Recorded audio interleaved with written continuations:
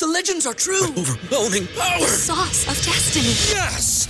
The most legendary sauce has arrived as McDonald's transforms into the anime world of WickDonald's. The greatest flavors unite in all new savory chili McDonald's sauce to make your 10-piece Wick Nuggets, fries, and Sprite ultra-powerful. Unlock manga comics with every meal and sit down for a new anime short every week only at WickDonald's. Ba-da-ba-ba-ba, go! At participating McDonald's for a limited time while supplies last.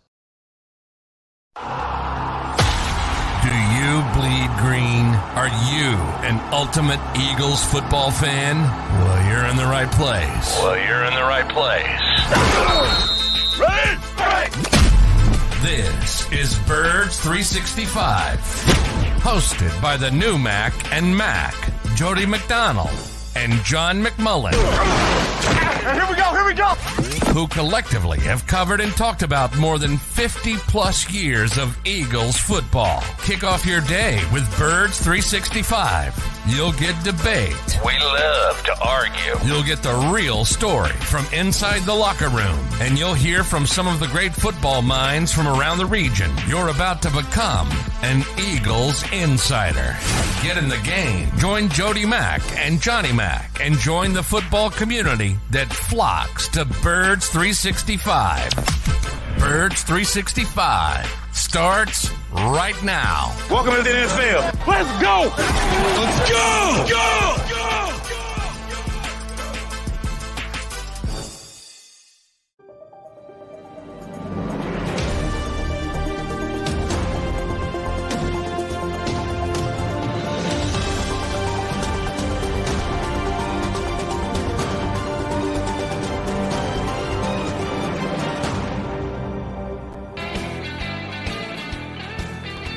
It is a football Friday here on Birds 365. You got Mac and Mac, John McMullen and Jody McDonald hanging with you for the next 2 hours. Well, I'll be here for the next 2 hours. McMullen's got to go to work.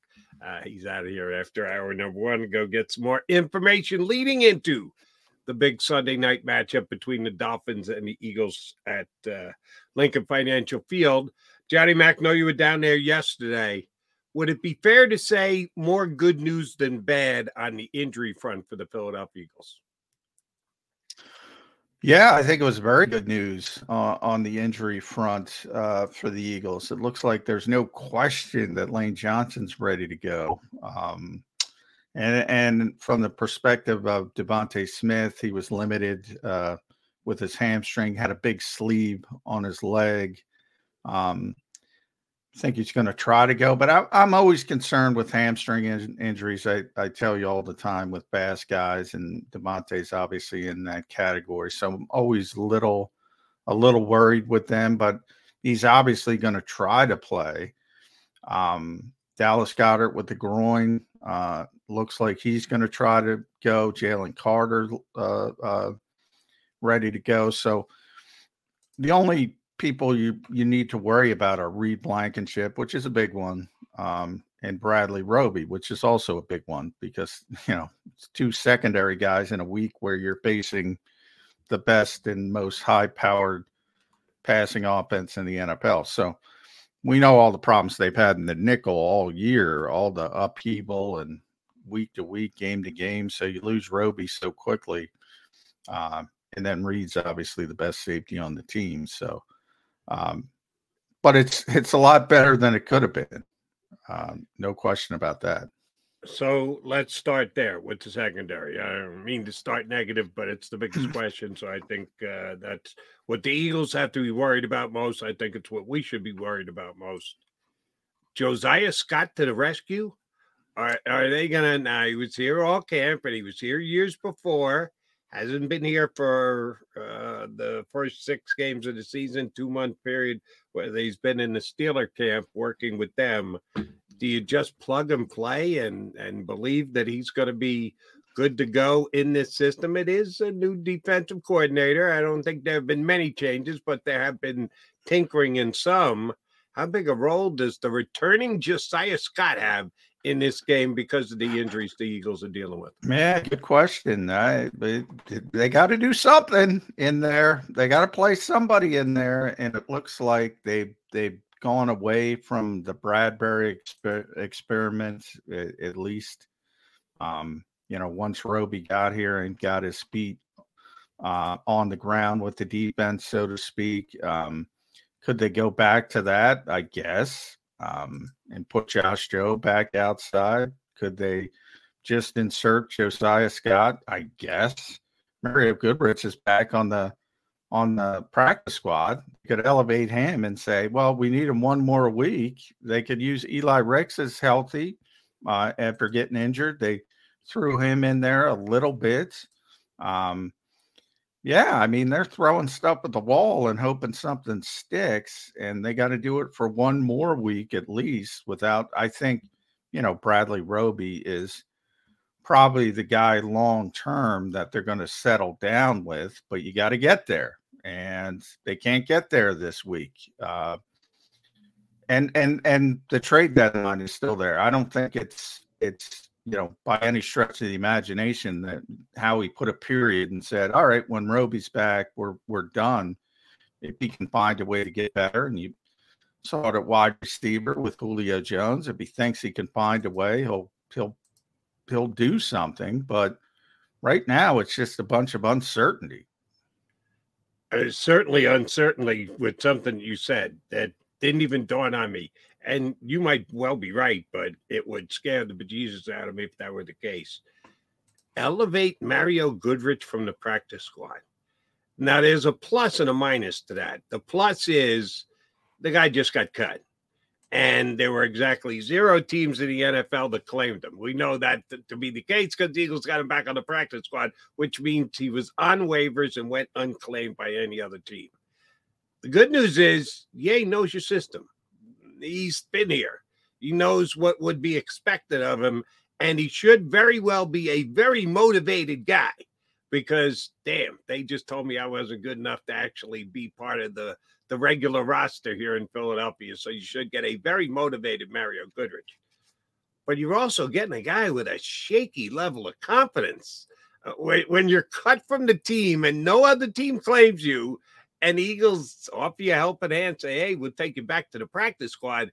You cannot be going out there brimming with confidence against the best passing game in the entire National Football League. So it's going to cut one way or the other. You really think they would do something like that, elevate Mario Goodrich? No, I if I were putting odds, I would not put that at the top of my list. Right. But I'm just throwing out all the potential options. Right. One I of the didn't things. I didn't even consider it. So Yeah. that's how dismissive I am of it. Good on you, because you said, yeah, and I'm telling you it's going to happen, but it could happen, and you're right. I guess it could. Yeah, well, one of the things, and this part is true. The roster management is a little bit different these days, because there's certain rules you have to adhere by, and if you use Josiah Scott as an example, the Eagles, if they wanted him back, they had to sign him off the practice squad. So that means they have to guarantee him 3 weeks on the 53. So Right. maybe they want to, but ultimately maybe they want to move him back to the practice squad. Julio Jones right now is on the practice squad. Why is he on the practice squad? Because one, you can buy a little time, and they needed to put Scott on the 53. As we said, you didn't have to pilfer Julio anywhere, and you understand he's whatever term you want to use, a ring chaser, mercenary player. He's not going to leave on the practice squad to go somewhere else. So that in the back of your mind. You might go up to Mario and say, hey, we want to manipulate things this way, but we need you, and you talk them up that way. Not saying it's going to happen, but it's an option. They might just like Josiah Scott better. Although if you rewind back to August, they didn't, right? Yeah. So they had a chance, and they probably made the wrong decision, to be honest, because, as I said, all those D-backs that we argued about at the 53, they probably get all of them through waivers, and they could have done it any way they wanted to do it, but they decided to go the way they went. But yeah, I mean, there's no concrete plan. I'm sure they have a concrete plan of what they want to do and in the slot this week.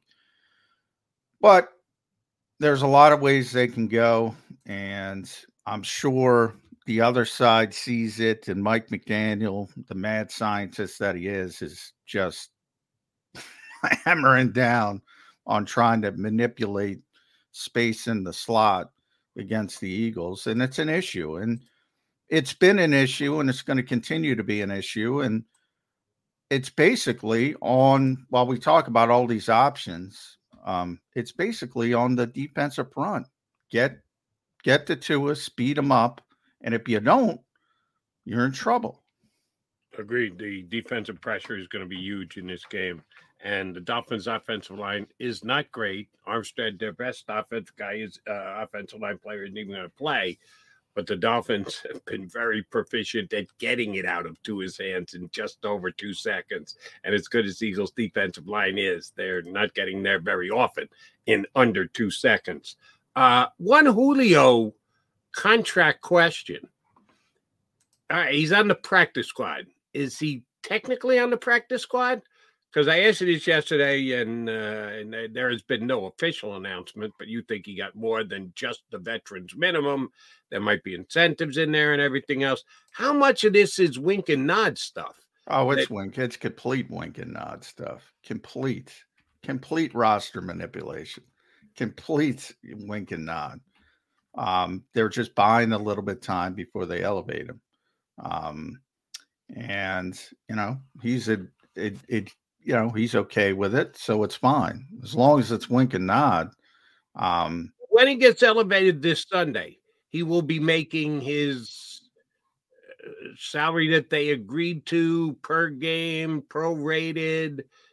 Does he get? Yeah, you get a full NFL game check when you get elevated. So typically with younger players, obviously, it's the minimum, the league minimum. With veteran players, they can get a little bit more on the practice squad, but not as much as they get. So, yeah, it's prorated to what they agreed with, whatever that contract is. So he'll be getting paid whatever he was set to get paid. They've agreed to a deal for the 53-man roster, and it is wink and nod, and it is the buying time. And that was made very clear when he signed that, and they did the same thing with Roby, by the way. But this is what you do now. Not everybody, because everybody's not as savvy as the Eagles. Let's be honest. Now, is Roby still on the practice squad technically, or no? Roby's on the roster. They elevated him, so yeah. They started with the practice squad, but made the official elevation. Yes. Okay. Yes. So, but Julio is technically still on the practice squad. Technically still on the practice wink and nod. Although, he's got, and the easy way you can see this from, and fans can't see it, but in the Eagles locker room, it's sort of, think of it like a U, and there's outside lockers and there's inside lockers that are movable, that you can shift. You can roll them in, roll them out. The big U are bigger lockers for players on the 53, and the inside stuff is for the practice squad. Roby and Jones got the big lockers right away. There was no messing around. So here's the key question, and that's good insight. Thank you very much for sharing that with the listeners. Where is Josiah Scott? Josiah's got a big locker. He's on the 53. He took Goodrich's, and Mario had to move because they signed him off a practice squad. Yeah. They didn't have a choice. They had to put him on the 53. So he didn't have to deal with living in the low rent section.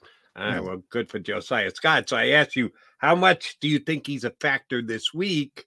You're hedging, and the Eagles coaching staff may be hedging. You know, John McMullen might not be the only one who's hedging. They may be figuring it out as they go on the coaching staff for upcoming on Sunday. How about on the offensive side? We know Julio's going to be elevated. We know he's going to play. What kind of a pitch count is he on? Is he going to be an actual factor here week one? Can they get him up to speed that if the Dolphins decide to bracket A.J. Brown and or Devonta Smith and Julio is getting a whole lot of one-on-one coverage, is he going to be part of the game plan come Sunday? I think it's going to be similar to Roby's first game in Los Angeles, which they didn't really want. They had him on a pitch count. They didn't really want to play him that much, and they were kind of forced to play him a little bit more than they wanted to because things did not go well early in the first half. They were using Goodrich and Eli Ricks inside at first against Cooper Kupp. It did not go well. And then they kind of inserted Roby to calm things down, and he played a little bit more than he expected. I think the same thing with Julio, but it truly is dependent, and the Eagles aren't lying on that. I mean, when guys aren't doing anything, you got to see how far along they are. Typically, and I said it with Roby, and I'll say the same thing with Julio. Typically, defensive backs, wide receivers are in great shape. 365, but there's different levels to great shape for normal people and NFL players. So it truly is how comfortable Julio is, how ready he is to go.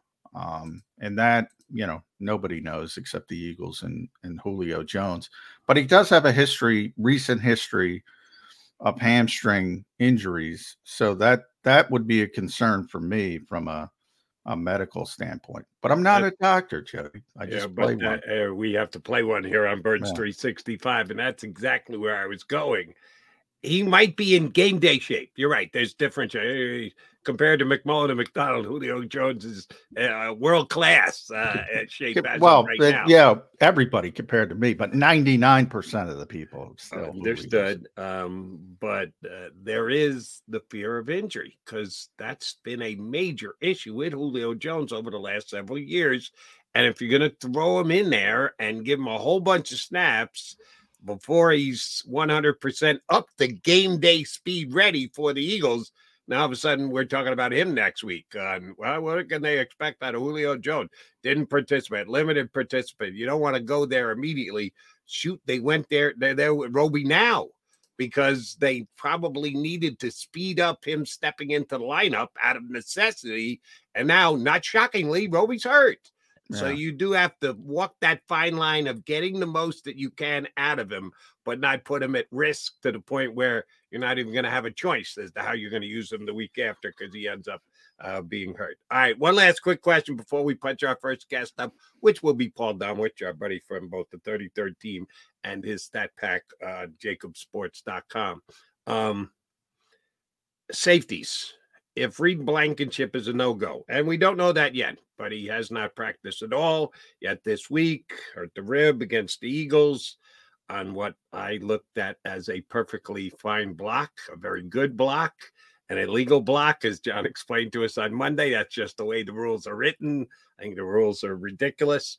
But he took a damn good shot. It does not look good for him playing on Sunday.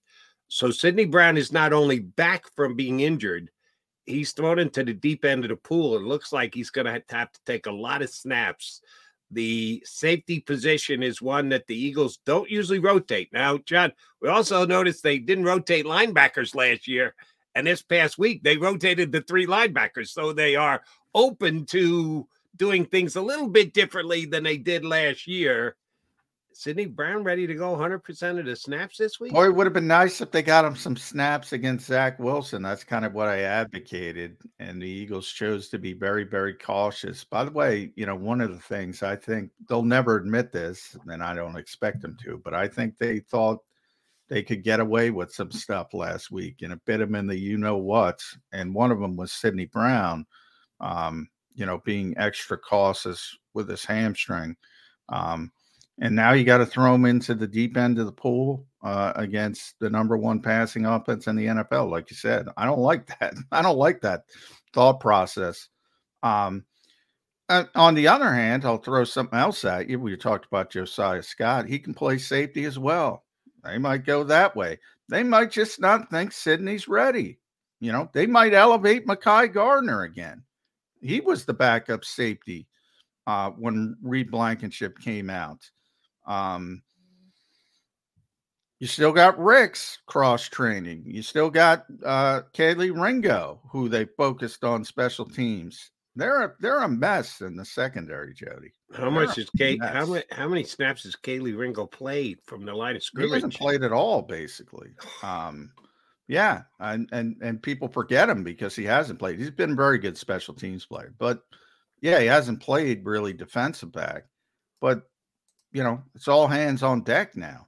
And if they don't believe in Sidney Brown, do you think? And Damo's in the waiting room. We'll get to you in a second, Damo. Do you think if the phrase you just used, if they don't believe in Sidney Brown, is that more they haven't been wowed by what they've seen from the opening day of camp to yesterday, or they don't know what they've seen out of Sidney Brown because he's still hurt and the hamstring is still an issue and he's not moving the way that he's supposed to move? Well, he said flat out evaluation or just an injury evaluation? He said flat out he was fine on Thursday and he was ready to go against the Jets. Now, players will say that. They're not doctors. So maybe tests showed something differently. They test the strength. Maybe they say he needs another week, blah, blah, blah. But yeah, by no means, I think he's going to play. And, the small sample, very small sample size in Tampa where he played in the slot, and I should have thrown him in for the slot as well. He looked okay. He looked okay. If he's going to play, you think he's going to play the slot or he's going to play safety? I think he's going to play safety because he has to. But you have to throw him in the mix. Maybe he does both. That's the point, man.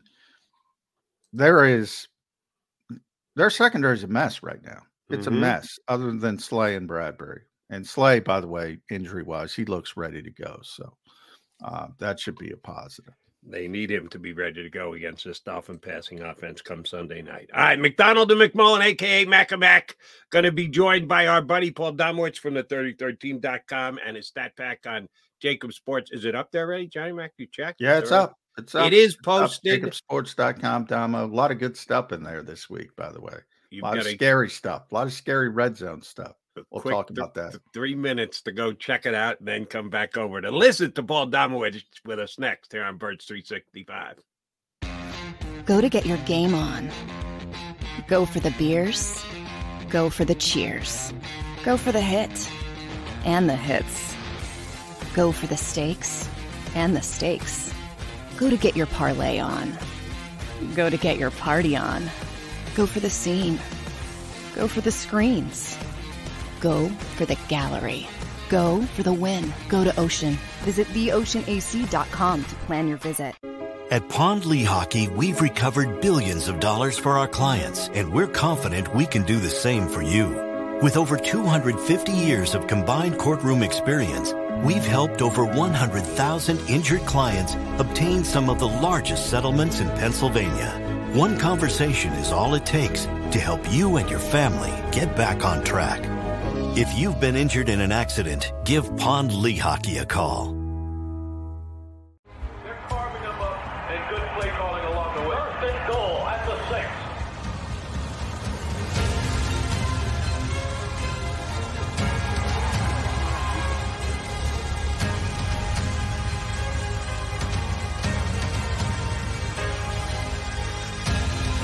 On the field of life, First Trust Bank is there for you. Champions on 3. 1, 2, 3. Because Philadelphia dreams deserve a Philadelphia bank.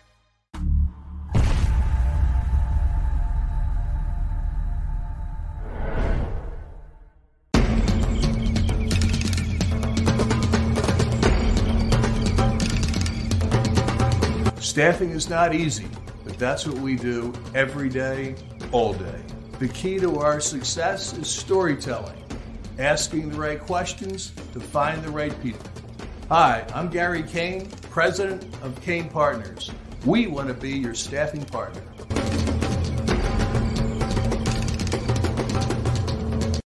Since 1977, it's always been about you, the community, at Rafferty Subaru. And through the Subaru Love Promise, we prove we care by supporting charities like So Good Now. So Good Now helps kids in under-resourced areas by connecting them with student athletes to serve as mentors. We remove barriers so athletes can help youth in the corners of our communities where light and love are needed most. When you choose Rafferty Subaru, you help organizations like So Good Now. It's all about you at Rafferty Subaru. Do you stream on a Roku, Fire Stick, Google TV, or Apple TV? Now you can watch 6ABC 24/7 with the 6ABC Philadelphia streaming app. And the big story on Action News? Search 6ABC Philadelphia and start streaming today. EAGLES. Eagles.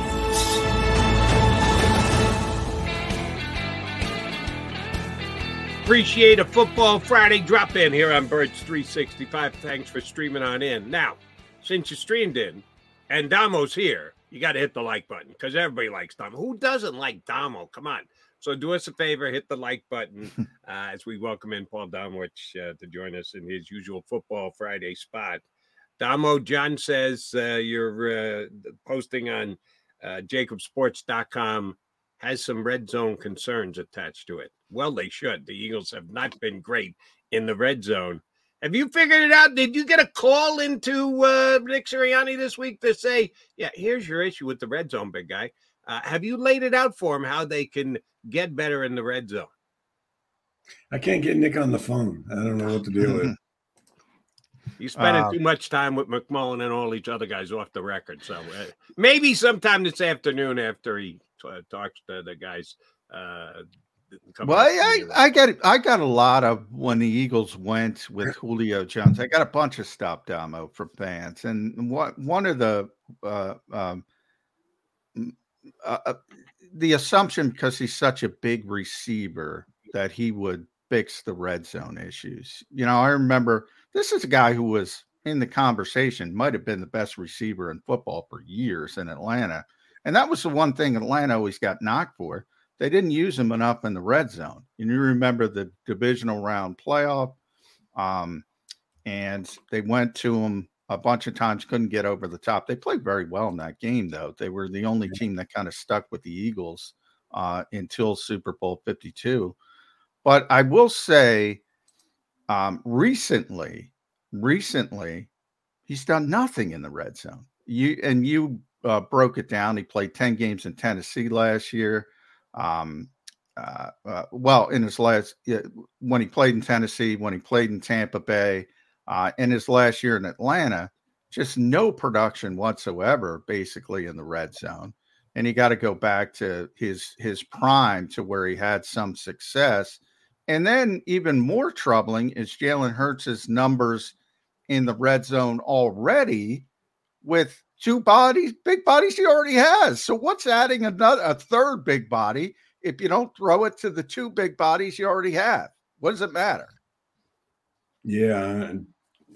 Like you said, I mean, from 2014 to 2019, I mean, Julio Jones was one of the best receivers in football. I mean, he's eventually going to be in the Hall of Fame, but I mean, those 6 years are what his career was built on. I mean, he was averaging 1,500 yards a season, and he was probably one of the best red zone receivers in the league during those 6 years. I mean, he was. I think I counted, went through those 6 years. He had 50 red zone catches, 20 touchdowns. Then after 2019, I mean, nothing. It's kind of when his career started to go downhill. I mean, everybody loses it at some point, and I think that's where it happened for Julio when he was about 31 at that point, or 30. Last 2 years, like you said, Tennessee and Tampa Bay, he didn't catch a single red zone pass in 20 games for those two teams. That's astonishing. Yeah, it really is. I mean, and you got Tom Brady, who certainly can find a receiver when he's open. So yeah, I don't know. I don't expect. I'm not holding out hope that he's going to provide any help either in the red zone or anywhere else on the field. I mean, my feeling, and I'm sure you guys may disagree with this, but I mean, if I was looking for a third receiver right now, I would have just gone to my practice squad and activated Greg Ward, who I think, Nick Sirianni has no use for whatever reason. But I think he'd give you a lot more right now than Julio Jones, but they wanted the big body. Right now they're infatuated with the big body. So, maybe he'll provide some blocking. I don't know. I don't know what they expect from him. I think they're more infatuated the threat of speed that is Qued Watkins, but that's not an option since he's on IR. and that's how I'll spin Julio Jones. And it might be looking for the silver lining, but he's a better red zone option than Quez. It might not add up to anything whatsoever, but the threat of Julio Jones, because he's Julio Jones, to me is more omnipotent than the threat of the speed of Quez Watkins. But maybe I'm looking at this through eagle-colored glasses. All right, here's a legit question for looking through eagle-colored glasses. Are they going to be able to run the football this week?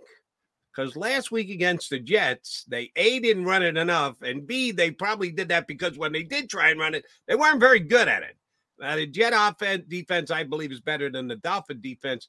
Dolphins are middle of the pack in the NFL against the rush game, yards per carry, and the like. How much do the Eagles want and need to run the football? Because A, they're good at it, and B, you want to keep Miami off the field as much as possible. Yeah, I mean, I think that's kind of like the quintessential recipe for staying with these guys this week. I mean, you've got to control the ball, control it by running it. I think they can run it. I mean, they can run against anybody. I'm assuming Lane's going to be back. It sounds like won't be 100%, but so I expect them to make a much bigger commitment to the run this week than they did last week. If they can control the ball and avoid giving up the big plays where where they drive 15 yards and settle for a field goal, that's not going to work. So they got to be better production in the red zone when they get down there. But they got to run, Jody. You're right. They need to hang on to the ball. I want to rewind for just a second because I want to go back to the red zone. I should have finished it up with Jalen Hurts because I don't think it's Julio Jones's responsibility to fix the red zone problems of this team. You mentioned he's completed 10 of 22 passes for 38 yards in the red zone over the first 6 games, which obviously isn't good enough. But the part that alarms me is the comp to the rest of the league. He's got 3 red zone touchdown passes. 25 quarterbacks have more. 27 have a better completion percentage in the red zone. And the Eagles don't have a receiver with more than 3 red zone receptions. Dallas Goedert, DeAndre Swift both have 3. So those are the stark numbers. And I want to throw excuse me, because it's Miami, Damo, getting all choked up. And Mike McDaniel is, Mr. Motion, everything, all these moving parts. And Miami leads the league to number 62.2. It might be an NFL record, to be honest, since they've been charting this stuff for motion at the snap. The Eagles are 31st, 8.2%. They're 32nd, dead last motion overall, just any kind of motion. Is it Jalen Hurts not being comfortable in throwing tight spaces or in throwing in tight spaces, or do the Eagles have to be a little bit more scheme based in the red zone? They gotta find some things. They gotta open up some things for the quarterback. Which do you think it is? Well, I mean, even if you go back to last year, John, Jalen wasn't prolific in the red zone because they didn't. Their whole red zone MO last year and this year has been, that's where we're going to get down there and just pound the ball. We're going to run it into the end zone. So they didn't, last year he had, I think 22 touchdowns overall. Only 9 were red zone TDs, which was down near the bottom as well. But they didn't need to throw the ball. They could just pound it in. This year, as we've talked before, defenses have just, during the offseason, they said, okay, this is one of the ways we're going to try to beat this team. When they get down into the red zone, we are going to take away the run. We are going to do everything we can to take away their running backs and Jalen running the ball and dare them to throw the ball into the end zone. And that's where we are right now. And they haven't proven they can, that they can do that to make teams change their thinking. So, he's just got to get this offense and he personally have got to prove they can be better at throwing into the end zone when they get down into the red zone. Key matchup for me this weekend, Damo, is going to be Vic Fangio coming back to Philadelphia. And although he was never officially a coach here, he was just an advisor. He certainly had the year of Jonathan Gannon in the year before. He has had his fingerprints from afar all over the Philadelphia Eagles for the last couple of years. And now he's the opposition. He's going to be calling the defense for the Dolphins on Sunday. I think that the Eagles, specifically Nick Sirianni, tried to downplay it this week when he was asked about it a couple of times. Is that just wishful thinking? How much of an advantage does Vic Fangio have running the Dolphin defense against the Eagle offense, which he knows pretty well over the past couple of years? I would think it would help. I mean, this is where a coach, there are situations like this every week, every year, where an ex-coach, ex-players, a return that provide information to a team. So Nick has to tweak some things, I would imagine, to try to get into Vic's head and not allow Vic to know what he's doing.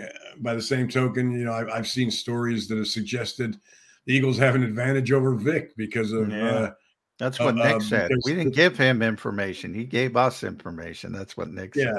But I mean, you can find out about Fangio's defense by reading any of 100,000. Yeah, I know. You just watch every team in the NFL. There you go. Exactly.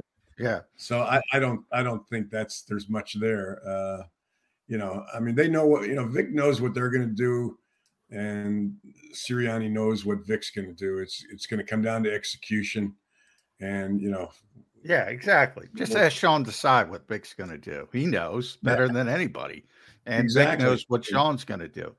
Now, the defense as a whole has been, I think, better than expected, and I think Sean deserves a lot of credit for that.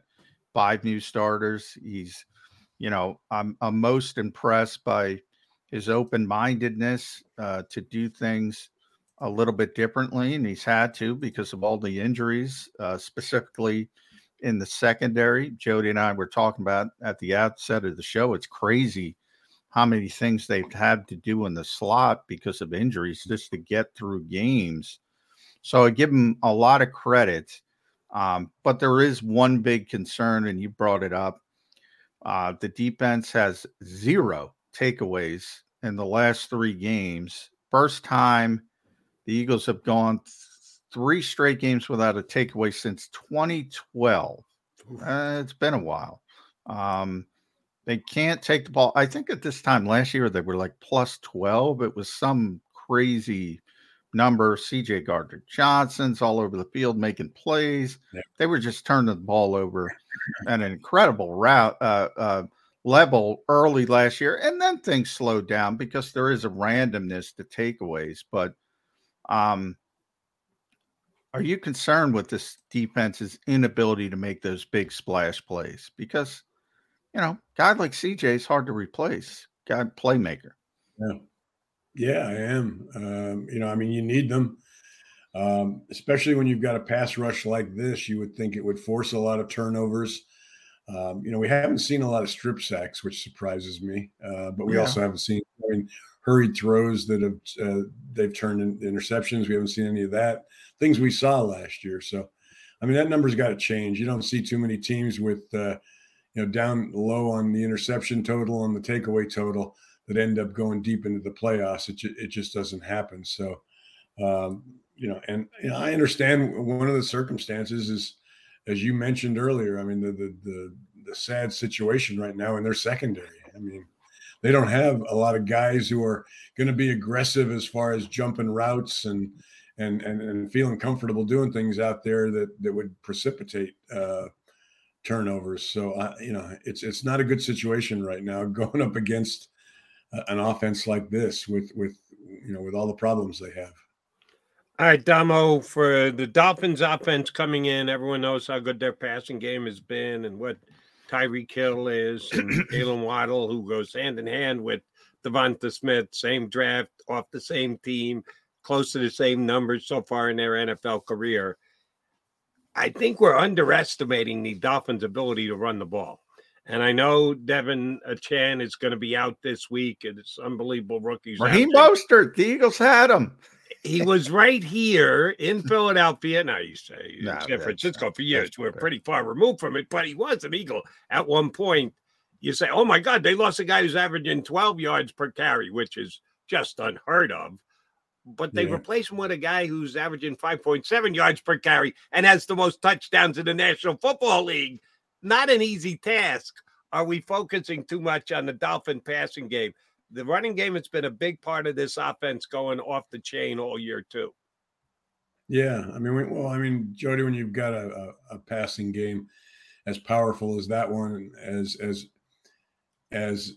you know, I mean, it occupies your every moment of thinking if you're the defense. I mean, because you're so worried about getting beat by those guys that, you know, it makes the running game even stronger than it might be ordinarily. You know, this team has not had any problems stopping the run so far, very few at least. But, you know, they're going to be in, you know, I mean, I expect McDaniel to come out and throw the ball, but once he has success throwing the ball, that's when he's going to mix in the run, and the Eagles aren't going to, you know, that's my concern, that they're not going to know which way's up at some point. Yeah. And so, you know, we'll see. I'm not real hopeful this week, but again, we'll see. Yeah, well, the one thing about the Dolphins, and I haven't watched all of their games, but they don't base too many loaded boxes. I mean, there is a lot of space on that field for those running backs because teams are so scared of their speed and Tyreek Hill. So I looked it up. The top 5 fastest ball carriers for Next Gen Stats this year are all Dolphins, all of them. 6 of the top 7, and I think the number is 9 of the top 20. So it's and it's, by the way, it's Tyreek Hill, it's Achane, it's Raheem Mostert, and Jalen Waddle can't even get on that list. That's how fast they are with team speed. And I was talking to Devin Allen about this. I thought it was interesting because Slade brought it up and said, well, we got a guy over there who can, you know, give us the scout team looks of just running by people. One player, since they've been doing this, Damo, has reached 23 miles per hour, and that's Raheem Mostert. One guy in the entire NFL. The Eagles had him as an undrafted rookie. I'm not going to blame him for that because it took him 5 years to develop into a player. But I do, you know, I was talking to Devin. I just want to tell the people this. He runs 26 miles per hour, 26 miles per hour. Now, that's without pads, so it's a little bit different. But is that a weird Jim Schwartz used to talk about this with Joe Osman. Joe Osman, for people that remember Joe, would beat Jordan Mailata like a drum in practice for years. I mean, just kill him with his speed. And all of a sudden, Jordan Mailata turns into Jordan Mailata, this great player.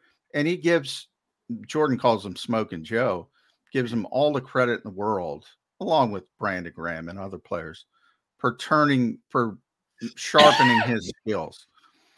Is that sort of an scout team work, Devin Allen giving them looks? There are very few people in this world that can give you the look of Tyreek Hill's speed.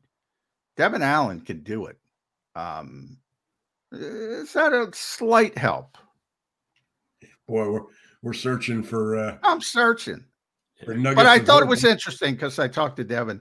Slay brought it up, and he told me 26. The GPS gets him at 26 when he's running, which is just absurd. You know, I've heard that same explanation or reasoning used with mobile quarterbacks. You know, if you've got a backup that can replicate Lamar Jackson in practice, that it's going to help you.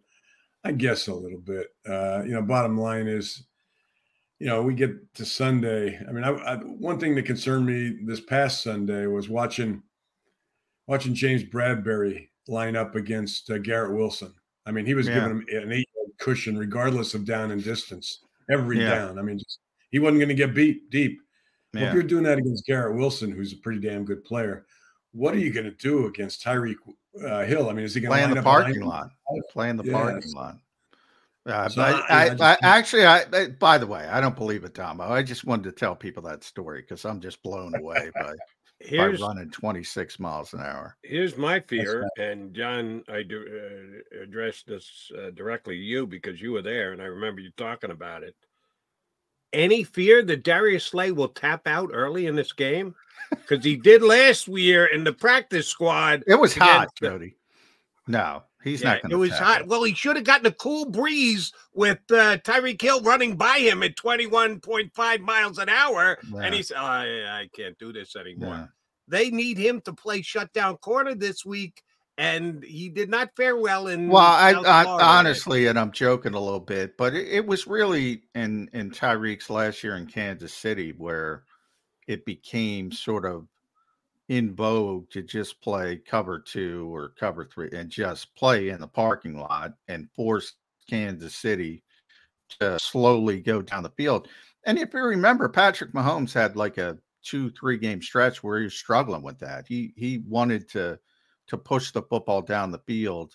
And they had some turnovers and they corrected themselves, obviously. But yeah, I just think the Eagles are going to play center field all day and say, all right, let's keep them in front. And that's going to be frustrating for a lot of fans, as we know. But I don't know how else you should play this team. That's how you should play this team. Keep everything in front and rally up and tackle. And it's boring, but I think that's what you're going to see. Well, and there's one more ingredient, and that's the pass rush. The pass. Well, yeah. It has to play Sunday like it's never played before. I mean, they need to get those 4 guys into his face, and he's going to get the ball out quickly. So I'm not sure how you deal with that, but at least, I mean, they need to hit him. They need to make him think 11 about it. kisses, as Robert Saleh might say. They need to get about 22, but I mean, that's their only hope. As far as when I look at it. We had a guest on yesterday from Miami, Greg Cody, did a nice job for us from the Miami Herald. Asked him this question. It certainly was asked of Jalen this week. The Tua Jalen angle, the fact that they played together in Alabama and Tua replaced Jalen on the way to a national championship. They both had glowing things to say about each other. They're both smart guys and handled it well when asked about it this week. Off the record, in their own mind. You think it's a factor in this game? And if so, more advantage Eagles or advantage Dolphins? Well, I don't. I think it's negated. I mean, Jalen's not. He is a chip on the shoulder kind of guy. I mean, he uses things for motivation. But he and Tua seem to be pretty good friends. He stayed there, handled that well. I don't think it's something that's going to motivate him Sunday. I mean, Jalen creates his own motivation every week. I mean, a bigger motivation for Jalen is that he's coming off probably his poorest performance of the season. Yeah, I agree with that. And the final interception, I think, is going to be the motive because that's just a bad decision from Jalen Hurts. And I think, he and Tua are good friends still. I think that I've been saying it all week because a lot of people want to blow that narrative up, and understandably so. I get why. I mean, he's benched for him in the national championship game. A lot of people forget Jalen had to come back in the next SEC championship game and win that game. I think it was the SEC championship when he came back. It was. So and then he went on. And by the way, I think from Jalen's perspective, he was helped by going to Oklahoma with Lincoln Riley and proving he can put up big passing numbers. I think he was helped by that long term. So I don't think there's any sort of other than a friendly rivalry.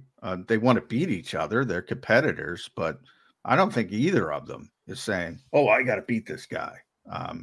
I just don't. I think that part of it's overblown. But they're both super competitors, so they always want to win. And I think it was Tua said it was 1 of 17 down in Miami. Tua talks a little bit more because Jalen's, I would say, more guarded. But it's funny, Dom. I was talking to a couple Alabama guys. I did not know this. You might have known this.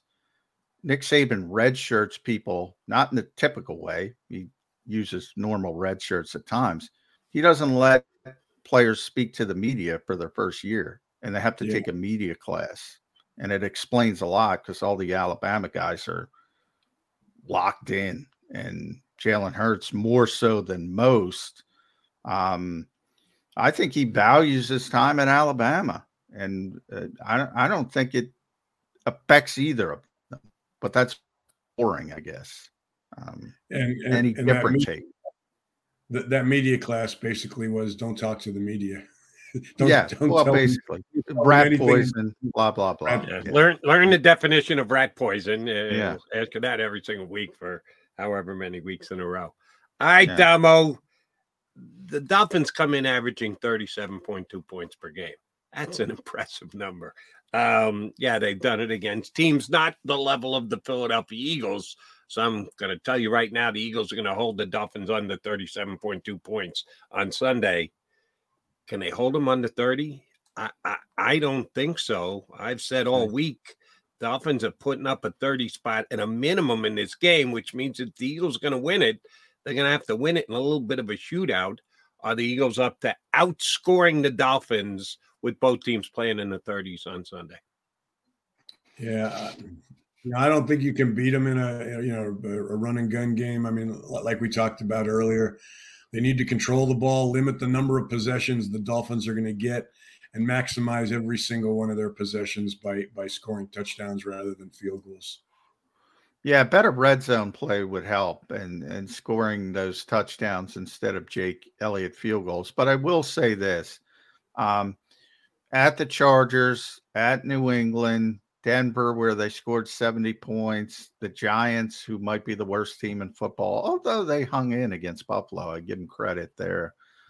Carolina, obviously a disaster. Those are their wins. Their one loss on the road at Buffalo. And, oh, by the way, Damo, they lost by 4 touchdowns. As we are seeing in the Phillies run to the World Series, a little hiccup yesterday, but it ain't easy playing in Philadelphia for opposing teams.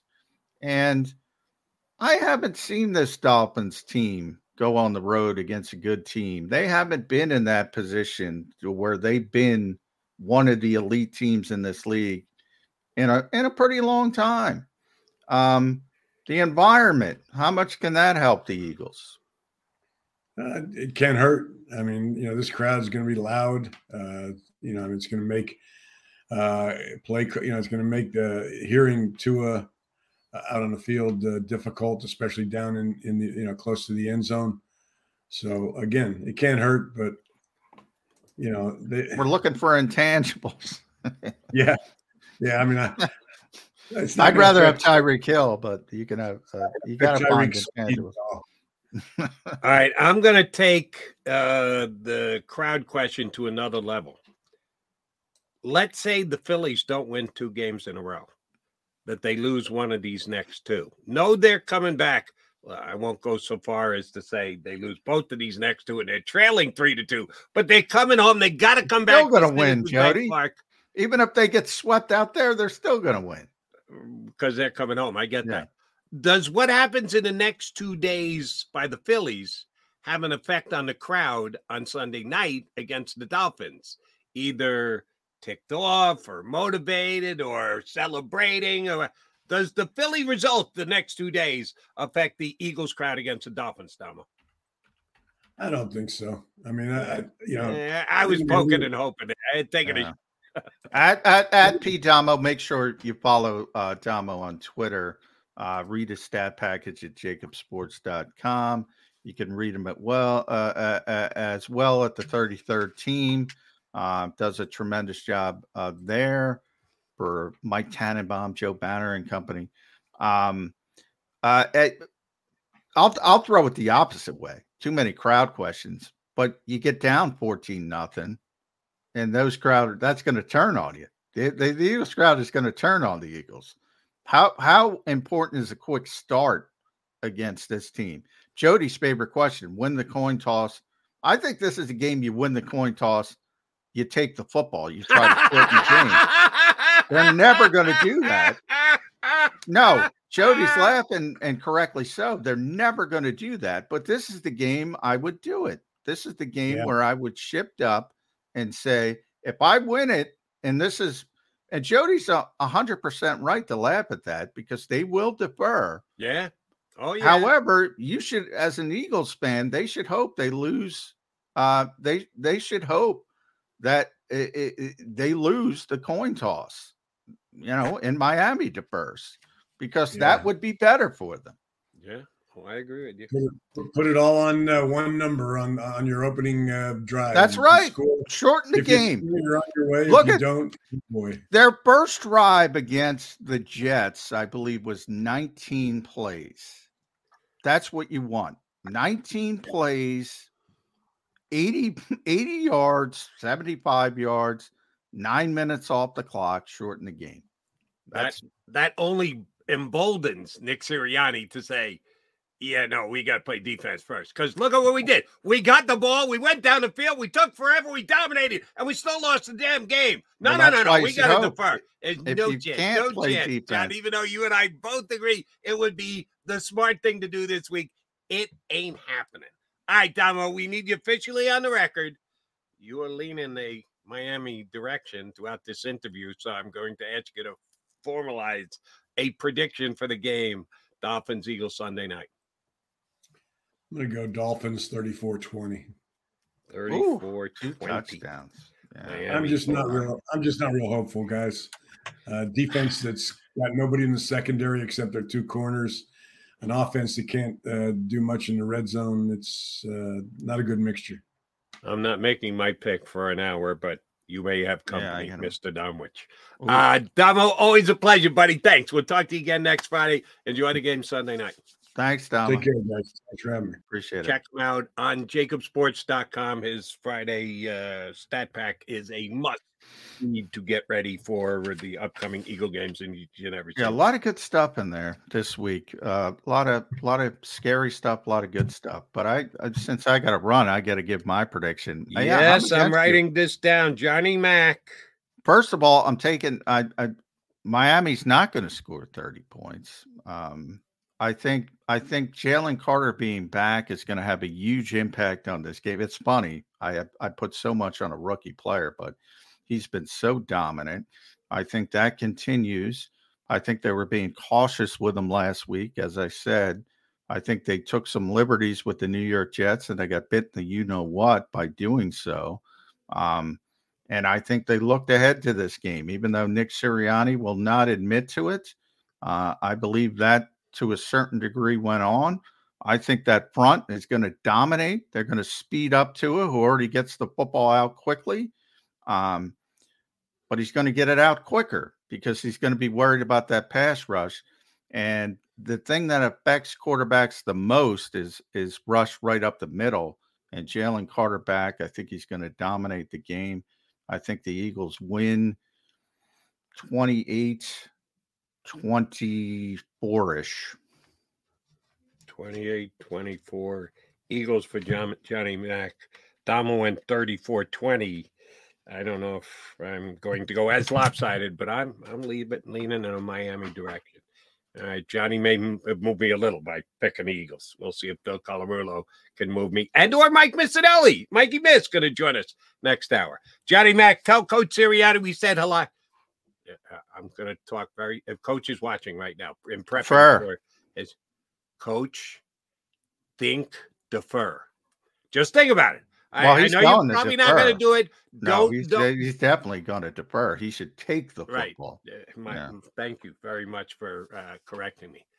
Think, give me the ball. You really want to do that this week. You really, really, really want to do this. We doubt it highly, but I'm just saying, come into it with an open mind, and maybe Johnny Mack can talk you into it when he gets down there. J Mac, talk to you on Monday, brother. Thanks. All right. Thanks, guys. Appreciate it. John McMullen heading down to South Philly. You know he's going to be on all the Jacob Media stuff over the weekend, covering the pregame, postgame, everything else. He'll be back here with me on Monday. All right, I'll be back in just a couple of minutes. Bill Colarulo stepping in for Johnny Mac. Still an hour to go here on Birds 365.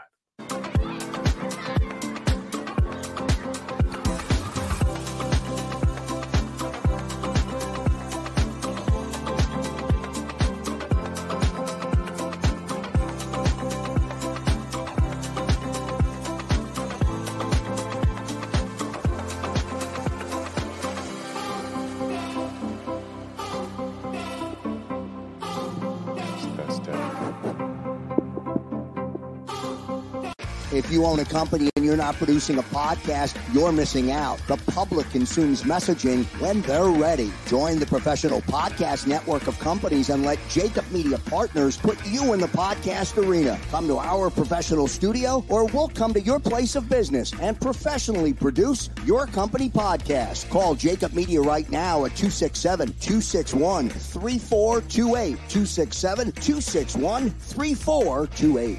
My name is Dr. Bruce Grossinger, and I'm the medical director of Philadelphia PRP and Stem Cell Institute. I'm reaching out to those who suffer from spine and joint pain. We use treatment methods that require no surgery, no scalpel, no drugs. Running, walking, or whatever your desires are, Dr. Grossinger is where you need to come. You can benefit from the same PRP and stem cell treatment as Wilbert Montgomery. Call us now at 610-222-5675.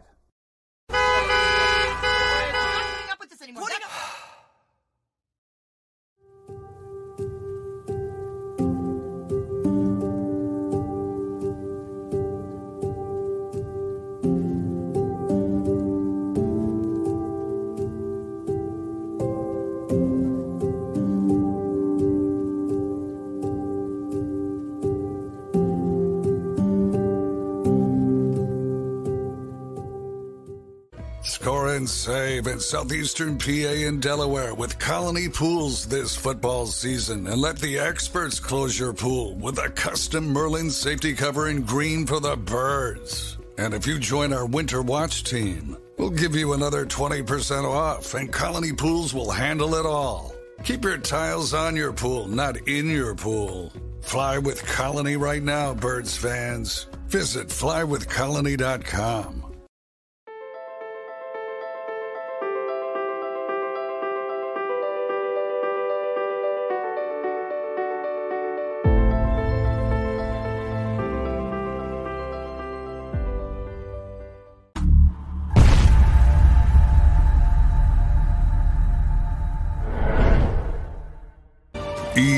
EAGLES, Eagles.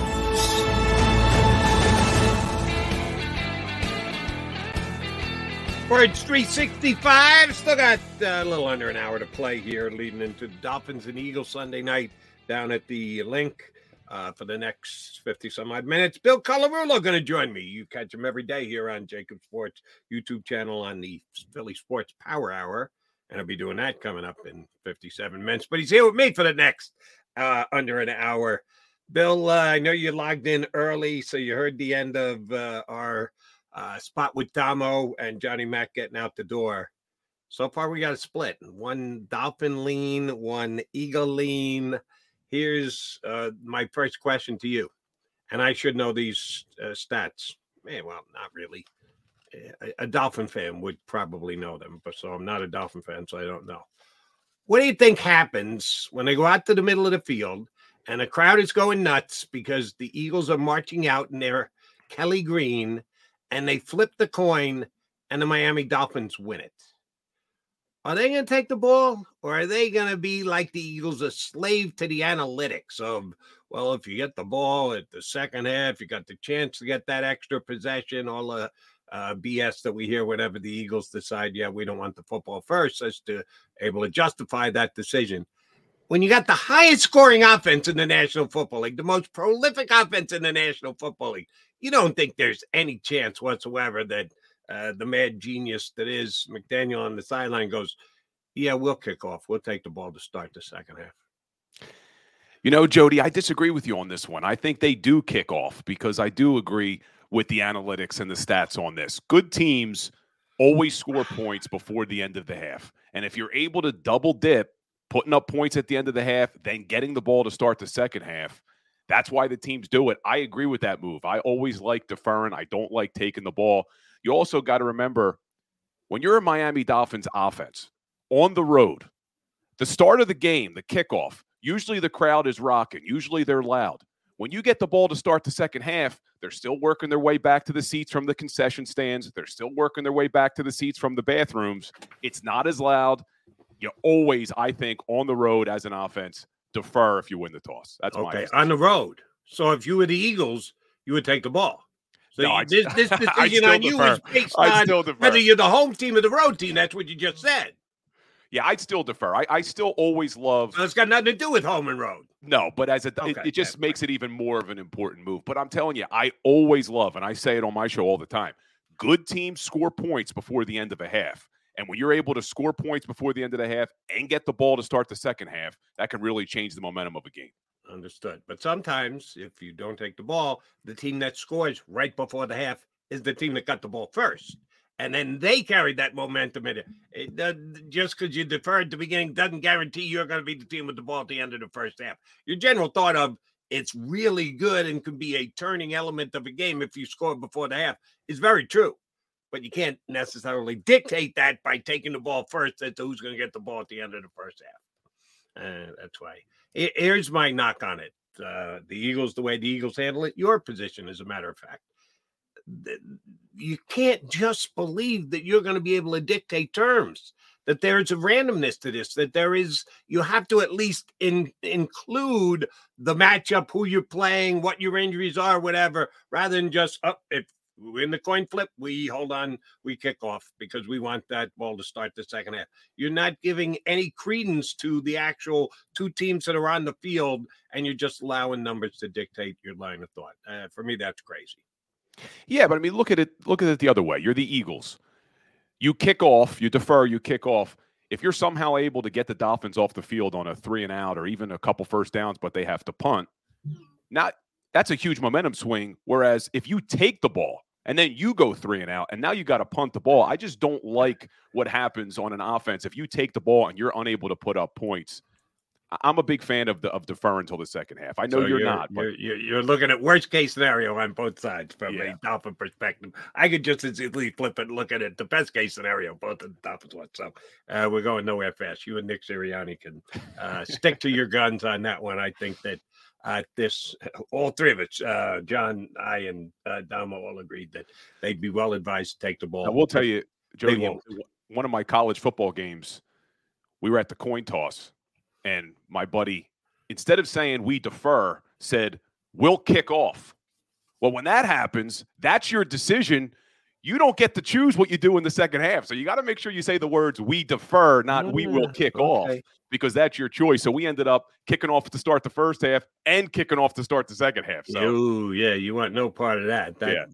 You're right about that. You must pick and choose your words carefully. All right. The Dolphins come in as the best offense in all of football, and it's not close. They're more than a touchdown per game better than the second team. Not the average in the National Football League. The second highest scoring team, they're scoring a touchdown more per game. You have to at least give them their respect that they're due. John is leaning toward the Eagles because he thinks that Jalen Carter is going to make that big a difference. He might. He's been that good. Are the Eagles pass rushers going to be able to? Now, let's see if you and I are in separate pages here as well, because John thinks I put too much emphasis on sacks. I think he puts too much emphasis on pressures. Pressures are nice. Sacks are finishers. Can the Eagles' defensive line speed Tua Tagovailoa up enough to keep him from being on the same level he's been for the first 6 games this year? So I just did a video. I just posted it on my Instagram page about this to try to give some optimism to Eagles fans against this offense, because you're right. The Miami Dolphins offense is unbelievable. You talked about the amount of points they've scored, but you also look at the amount of yards they put up, 499 yards per game. The closest team to them is the Philadelphia Eagles at number 2, but they're over 100 yards per game less. It's amazing what this Dolphins team is doing. But to give you some optimism here, and I'm not usually a guy who likes to make the argument of, look who they've played, but I'm going to make that argument just because these stats are so skewed. You look at the defenses that this team has played, and in 4 of the 5 wins that the Dolphins had, 4 of the 5 defenses were in the bottom third in the NFL. They've played the Denver Broncos, 32nd in the NFL, the New York Giants, 27th in the NFL, the Los Angeles Chargers, 31st in the NFL, and the Carolina Panthers, 19th in the NFL. And your question about sacks, well, the Dolphins aren't giving up a lot of sacks. They're number 2 in the NFL, only giving up 6 sacks this season. But again, you look at 4 of the 5 defenses, they're in the bottom half in generating sacks. So I do think there's some hope here for this Eagles defense to be able to get after Tua, be able to get pressure on him. And when they do, the one thing the Dolphins haven't done a good job of this year is protecting the football. 20th in the NFL in turnovers. So I do think Jalen Carter can make an impact on this game. I think what we've seen from Hassan Reddick over the last 3 weeks, now that that cast is off, he can make an impact on this game. But what I am concerned about is obviously these injuries on the back end. Does Reed Blankenship play? Hopefully Darius Slay plays.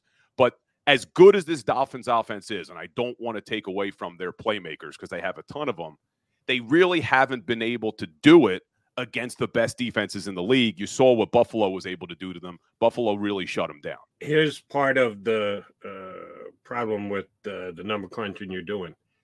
The Dolphins helped to push those teams into those defensive They rates. did. You kind of go down after the Dolphins come in and put 500 yards up against you. All of a sudden, your rating sucks. Wonder why? Oh, because the Dolphins did that to you, which is dictating terms here. Their defense is that bad or the Dolphin offense is that good. I think you need to factor that in as well.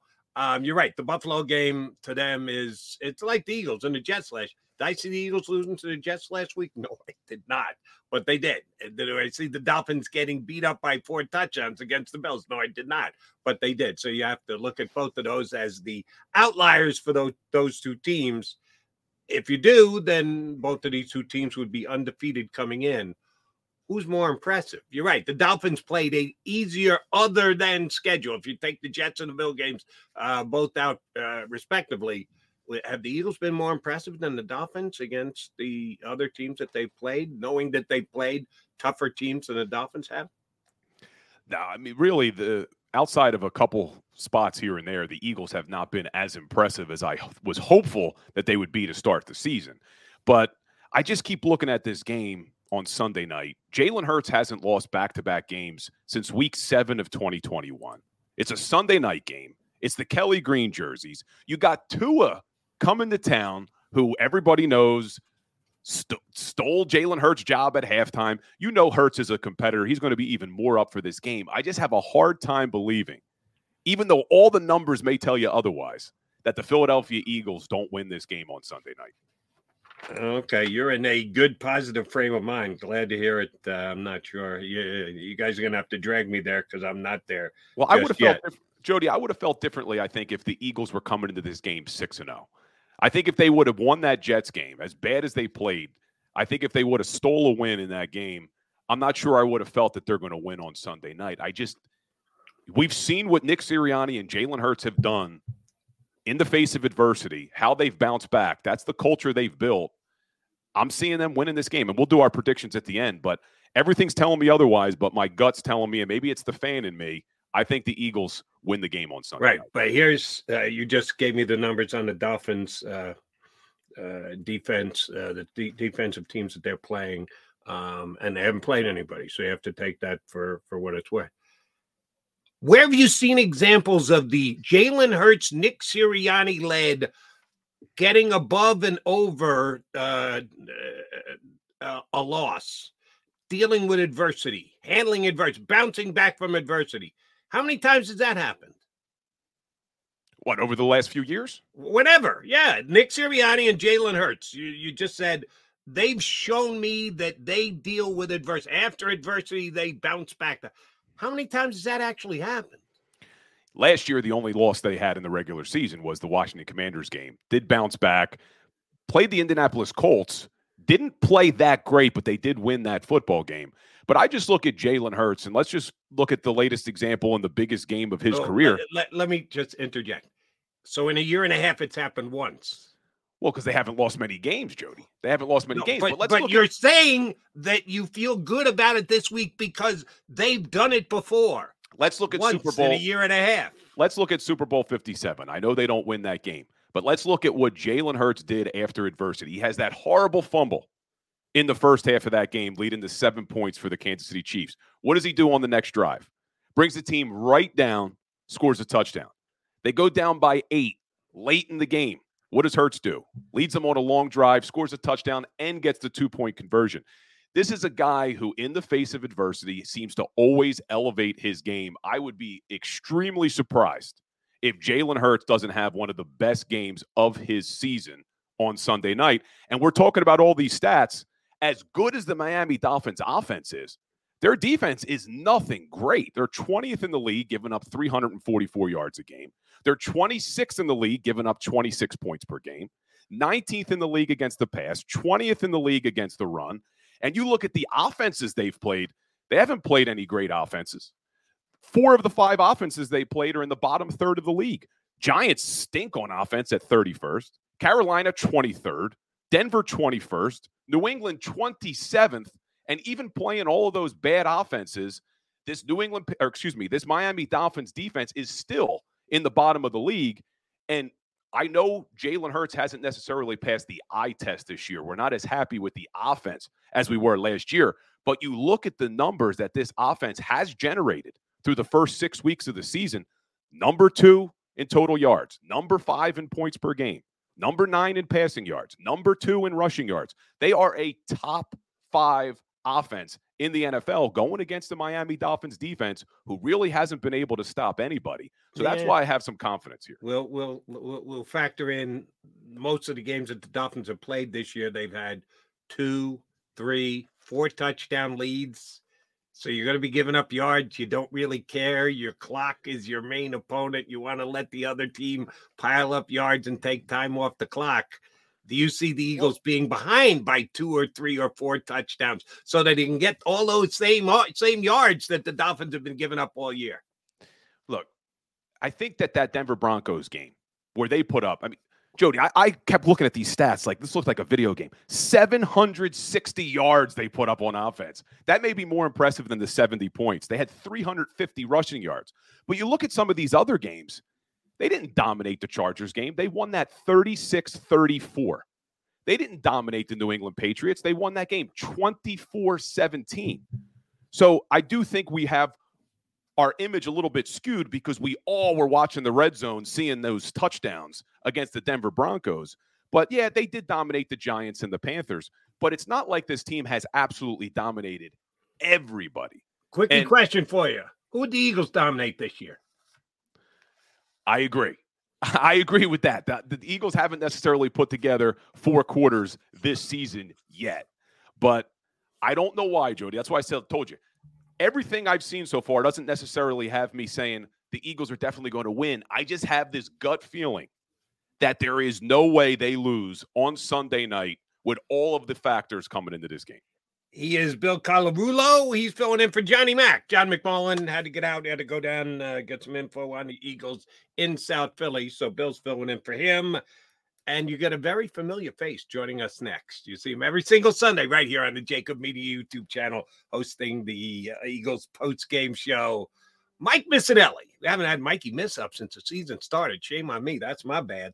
Glad to get Mikey Miss back in the mix. He joins us next here on Birds 365. Go to get your game on. Go for the beers. Go for the cheers.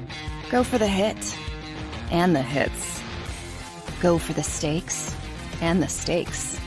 Go to get your parlay on. Go to get your party on. Go for the scene. Go for the screens. Go for the gallery. Go for the win. Go to Ocean. Visit theoceanac.com to plan your visit. At Pond Lehocky, we've recovered billions of dollars for our clients, and we're confident we can do the same for you. With over 250 years of combined courtroom experience, we've helped over 100,000 injured clients obtain some of the largest settlements in Pennsylvania. One conversation is all it takes to help you and your family get back on track. If you've been injured in an accident, give Pond Lehocky a call.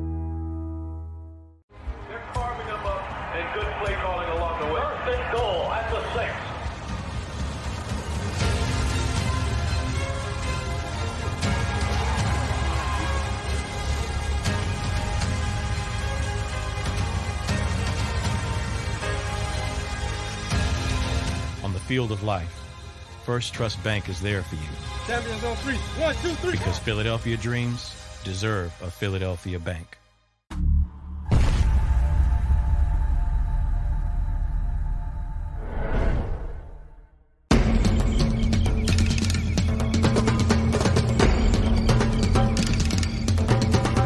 Staffing is not easy, but that's what we do every day, all day. The key to our success is storytelling, asking the right questions to find the right people. Hi, I'm Gary Kane, president of Kane Partners. We want to be your staffing partner.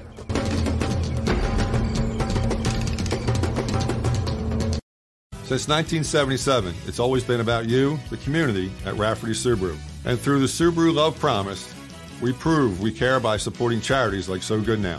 So Good Now helps kids in under-resourced areas by connecting them with student athletes to serve as mentors. We remove barriers so athletes can help youth in the corners of our communities where light and love are needed most. When you choose Rafferty Subaru, you help organizations like So Good Now. It's all about you at Rafferty Subaru. Do you stream on a Roku, Fire Stick, Google TV, or Apple TV? Now you can watch 6ABC 24/7 with the 6ABC Philadelphia streaming app. And the big story on Action News. Search 6ABC Philadelphia and start streaming today. EAGLES. Eagles.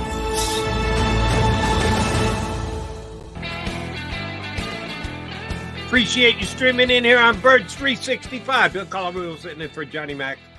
Johnny Mac and Mike Missanelli's here. Mike, good to see you, buddy. Thank you very much. What's up, guys? How you doing, Jody? We're doing well, but I want to start and do this a little bit different than usual. I'm going to ask Bill a question. Okay. Bill, it's a multiple choice question, so all you got to do is pick one. On Sunday, when the post game starts here on the Jacob Media YouTube channel, Mike Missanelli will be wearing a Jalen Hurts Kelly Green jersey, a Seth Joyner Kelly Green jersey, or Mikey Miss will stay professional, have a nice shirt on like he's got on right now. What will Missanelli be wearing when the post-game show starts on Sunday night? Well, I get to see Mikey Miss every Sunday down at the Ocean Casino. He will be professional, decked out like he always is, looking dapper. No jersey for Mikey Miss on Sunday, in my opinion. It's not to say that if somebody would volunteer to purchase a jersey for me, that I wouldn't slap on this, especially the Seth Joyner. I'd love to wear the Seth Joyner jersey. If Seth has an extra one, which I'm sure he's got like a closet full of Seth Joyner jerseys. Absolutely right. So he can slide me one prior to game time. You might have to wash it in hot water about 4 times to get it down to fit you, because Seth's a pretty big dude. But he's a bad get for you, Mikey Miss. I like your line of thinking. All right, Bill and I were just kicking it back and forth. Mike, I'm nervous. Injuries they have on this defense this week. Secondary guys coming in. Josiah Scott wasn't good enough to make the team. Now he's back in the mix, and he's probably going to play on this Sunday. And the best offense in all of football is coming in. Can this Eagle defense rise to this challenge this week? You know, I feel the same way as you do, Jody. As powerful as this Miami offense is, with they're depleted on the back end, and Slay's coming back. I get it, but nobody can cover Tyreek Hill, and nobody can cover him. So, I got to look at whether they can get enough pressure on the quarterback to make it difficult for him. And so far, nobody's been able to do that. The other thing is they're going to have to score against the Dolphins, and so they're going to have to pass the ball, because the Dolphins really they give up like a 99 rating to quarterbacks. They're 26th in completion percentage. I got to think that their game plan would be to throw early and often, and people are complaining that they threw 45 times last week. So I can't see any other way to outscore them, but to go right at their pass defense. Yeah, Mike, and do you think there's any chance that this banged up secondary, you said they're not going to be able to shut down Tyreek Hill, but can they slow down this offense at all if we don't have Reed Blankenship and you have Josiah Scott starting there? Is there any way they can slow down this passing? I guess they can. They stopped the run pretty well. Mostert had 6.8 last week, so they're pretty balanced when it comes to that. And there's Jalen Waddle on the other side too. I don't know. I'm looking at all these predictions, and a lot of the national people think the Eagles win this game. I think this is a really tough spot for them to win. unless they can do some astronomical things to Tua, which means they're going to have to really get on him early. Listen, I'm hoping that it happens. They get a couple guys back this week, but they got a Blankenship problem now. I don't know if he's going to be back, and they're already depleted, so it's going to be tough for them. Know that we want to put it in the rearview mirror, and it's kind of old news, but I do want to back up to last week against the Jets, because John and I kicked this around amongst the two of us and also the couple guests we had. Very interested in your take on it. The interception that the Jets got and returned and then scored without being defended, and then the Eagles we all know how it played itself out. That particular interception, if there's 100% of blame to go around between Jalen Hurts, who threw the pick, Brian Johnson, who called the play, and Nick Sirianni, who is the overseer of all things offense, and it's his offense. But in the moment, it was during a 2-minute timeout. So if he wanted to overrule the call, he could have overruled the call. 100% of the blame. How do you parcel it out between those three guys? There's no question. 100% of the blame goes to the quarterback. And Seth and Derek Gunn and I on the postgame show last week got it a little bit. They were saying, well, it happens. Well, no, a good quarterback takes control of that situation. You can't afford to make a mistake like that and then just brush it off as it happens. It was a terrible decision. And somewhere in his head, he's got to say, even if I throw an incompletion here, we win. We punt the ball and we win the game. And you can't look at that play and say, okay, that's not there. You just can't do it. You're the quarterback. The game is condensed into your hands at that point. And so when you see two guys there, you're going to recognize it. You go, oh, guy's not there. And completion, we punt, we win. 100% goes to the quarterback, Jalen Hurts. Yeah, Mike, I agree with you 100%, man. And I'm a huge Jalen Hurts fan, still am. But that was one of the worst plays I've ever seen him make in a Philadelphia Eagles uniform, just because in that moment, even if you take the sack, you're probably winning that game. Just take a sack. He wasn't even under pressure. It looked like he thought he was under pressure. He wasn't, throws off his back foot. But with all that being said about Jalen, and I said this to Jody before you came on, this week, coming back after a loss, coming back after that horrible throw, going up against Tua, who we all know the story, took his job at halftime, even though they're friends. Do you expect Jalen Hurts to not have a big game this week? Because I'm expecting Jalen to bounce back in a big way. What do you think we see from Jalen Hurts on Sunday night? Well, the Dolphins give it up, Bill, and they rush the quarterback pretty well, but they give up the pass. Their secondary isn't very good. So, like I'm saying, to me, the game plan. And I know people get freaked out when it's not balanced, but to me, the game plan has to be get the ball out of your hands quickly and let them try to guard you. It's real simple to me. Now, the thing about, if we go back to that play with Jalen Hurts, it doesn't mean that I don't think he's a really good player.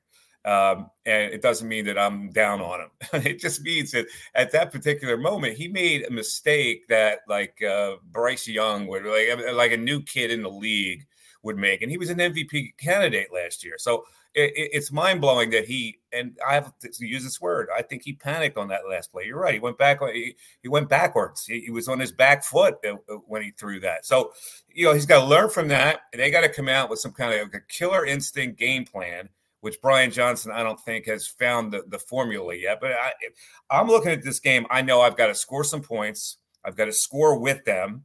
Cross my fingers that the front four gets home. But also, I got to get rid of the ball quick and take advantage of their secondary because they don't cover well. Mike, during the week, the Eagles announced they signed Julio Jones. Quez Watkins to IR. They're desperately low at the wide receiver position as is, even though the coach did take Columbus back this week and said, I understand he's wide receiver. You can play for me anytime. Except we're going out and getting a guy off the street to come in and basically play more snaps than you, Zacchaeus. How much does Julio Jones move the needle for the Philadelphia Eagles week one? We do it the whole season. What does the signing of Julio Jones equate to over the course of the year? He might move the needle for them. He doesn't move the needle for me at this particular time until I see something. I mean, I think he's pretty much cooked. But, if they use him in specified situations, maybe he's a good red zone guy. Maybe he's tougher and he'll compete harder than Quez Watkins ever did. They're trying to squeeze something out of him. They see something that they like. I look at him like, come on, like, what do you expect? I think it's great that he says he's going to come in and try and dominate, which is fantastic. He should have that kind of attitude, but he hasn't dominated in a really long time. They're going to have to use just him, like, squeeze whatever drop he has in specific situations, like using his body to catch the football in certain situations. But I don't see a lot. I think it's a desperate move because they're banged up at that position and they need something, and he's out there. You mentioned maybe Julio Jones can help this Eagles team out in the red zone. We know they've struggled pretty much all season, did a little bit better against the New York Jets, but they're still 23rd in the NFL in the red zone. If they're going to beat this Dolphins team, you got to convert 7 points when you get to the red zone, not field goals, because we know how good the Dolphins are in the red zone. Number one, scoring 81% of the time when they get to the red zone, which is crazy. But what do you think's going on with this red zone offense? Because it's pretty much the same personnel they had last year. Last year, they were third in the league. They scored 68% of the time when they got to the red zone. This year, only doing it 45%. What are you seeing as the problem down there? Yeah, the only thing I can point to, Bill, is that the coordinator isn't calling great plays in the red zone. I think you got to be a little more creative in the red zone to get them scored. Their play calling lately has been questionable to me, and it's a matter of him finding his groove or whatever. But you're right. They scored the 2 of 3 last week, so I was encouraged by that. But you're right. They shouldn't have, with this personnel, they shouldn't have problems scoring in the red zone. And I'm surprised that, and they did it last week. They did throw to DeAndre Swift. I think that he's got to be a weapon in there somewhere along the line when you're throwing the ball. And the tight end, I think, has got to be a weapon. I think you need to prioritize guys that can make plays there in small spaces. Brian Johnson's been okay. He hasn't dazzled at all. And there are a lot of people questioning his play calling. Not only in the red zone, but like last week, all game long, there were some strange calls. Mikey Miss, I do not have an answer to this. Maybe you do. I'm sure the Eagles are looking for one. In 6 games, Dallas Goedert has had one really good game. Everything else has been mediocre to poor. And they've had a couple of games where they've targeted him, but it just hasn't resulted in anything. And 2-yard gains, 4-yard gains. If he's supposed to be one of the best tight ends, one of the best weapons in the passing game of the tight ends in the NFL, he's done a good job of hiding it through the first 6 games of the year. What's wrong with Dallas Goedert in this Eagle offense right now? Listen, you have to prioritize him. I don't understand. Like, offensive coordinator, so they did it to one game. He had 88 yards on the year. They finally got the ball to him. And if I'm an offensive coordinator, I go, well, I got to get the ball to him. There's plenty of, like, the Jets last week were in a zone where they were playing off guys. I don't understand why the tight end is not a valuable weapon sitting down in space there. And the other thing is, like, A.J. Brown and that short slant, when he first came here, it was an unstoppable play. The short slant, finding gaps in the zone. And I think if you're a coordinator, you go, okay, this is what they're going to give up. This is where my strength is. Prioritize the tight end. Prioritize the slant. I don't get it sometimes with their play calls. It's like they have a mindset of, okay, we're going to attack them this way, but they don't evolve during the game to what the other team's doing. They don't make sight adjustments at the line of scrimmage. What's interesting, Mike, though, is you look at Dallas Goedert. I think he has the exact same amount of receptions through 6 weeks of the season. He had 26 through 6 weeks last year. He's got 26 through 6 weeks this year. But it's the average yards per catch that is way down. So, we talked about Brian Johnson in the red zone. I also think some of these play designs to Dallas Goedert, you got to get him the ball down the field, get him the ball in space because he's so damn good after he gets the ball in his hands. But some of these play designs just leave a little bit. No, I agree. They keep trying to run this tight end screen with him, and they can't run the screen. They can't run it with anybody, and they keep going to this tight end screen. It never pays off. So I scratch my head sometimes at what they're doing, and maybe it's easy for us to sit back and scratch our head. And in live action of a game, it's a lot more difficult. But I agree with you. I think if you've got, this guy was supposed to take a step up this year, right? So let him take a step up, play into that. He's improving as one of the best receiving tight ends in the league, and we're going to get mileage out of him. Make it happen. The other teams that have tight ends like that always make it happen. Do they not? Yeah. I thought it was It was certainly entertaining, if not humorous. Nick Sirianni's stance on Vic Fangio this week, that when he was there, they were learning from him. He didn't learn anything from them, but they learned plenty about Vic Fangio. Sorry, I'm not buying. I think Fangio learned just as much, if not more, about the Eagles during the time he spent with him. How does that manifest itself on Sunday? We know what the Fangio defense is all about. Does the added knowledge give him any bit of an edge in this game, or Nick Sirianni telling the truth? I think it's pretty simple when you're playing the Eagles that you get heat on the quarterback and you force him to beat you from the pocket. It's really a simple game plan. And Fangio probably knows that better than anybody. You got to let him stand in the pocket. He's making a lot of yards, again, breaking out of there, but he breaks out quick. So if you get heat on them, you break down whatever they're trying to do from the pocket. That's what they got to do. Now, their pass rush is pretty good. So we'll see. He faced 40% pressure last week. So defensive coordinators aren't stupid. They need to get heat on him, get him out of the pocket, because he's hung in there in the pocket just a couple of times that I can remember. He's usually, he's not holding fast in that pocket. So Fangio, listen, he's a smart guy.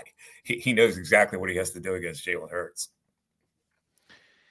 You mentioned earlier, Mike, you think this Philadelphia Eagles offense, though, needs to really throw the ball, try to keep up with this Miami Dolphins offense. But is there any scenario where you see the Philadelphia Eagles leaning on that running game? We know how good they are in the running game, number 2 in the NFL.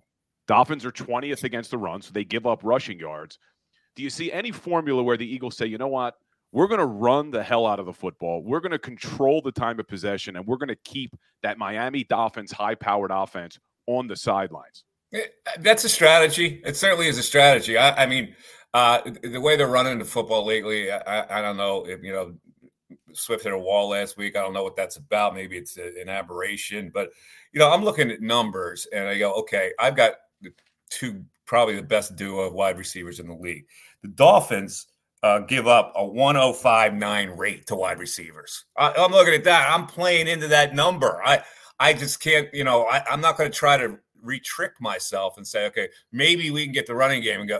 No, there's got to be some kind of balance, Bill, as you know. But I think they're susceptible to good wide receivers, and the Eagles have 2 of them. So, I mean, to me, that's the strength. And I've got to get Jalen Hurts to get the ball out quickly. I've got to use the slant. I've got to use the tight end. To me, that's like the running game for me, to get it out of your hand quick against this team. If you're hoping to score with them, because they're going to score. I mean, my God, what are they, 37 a game right now?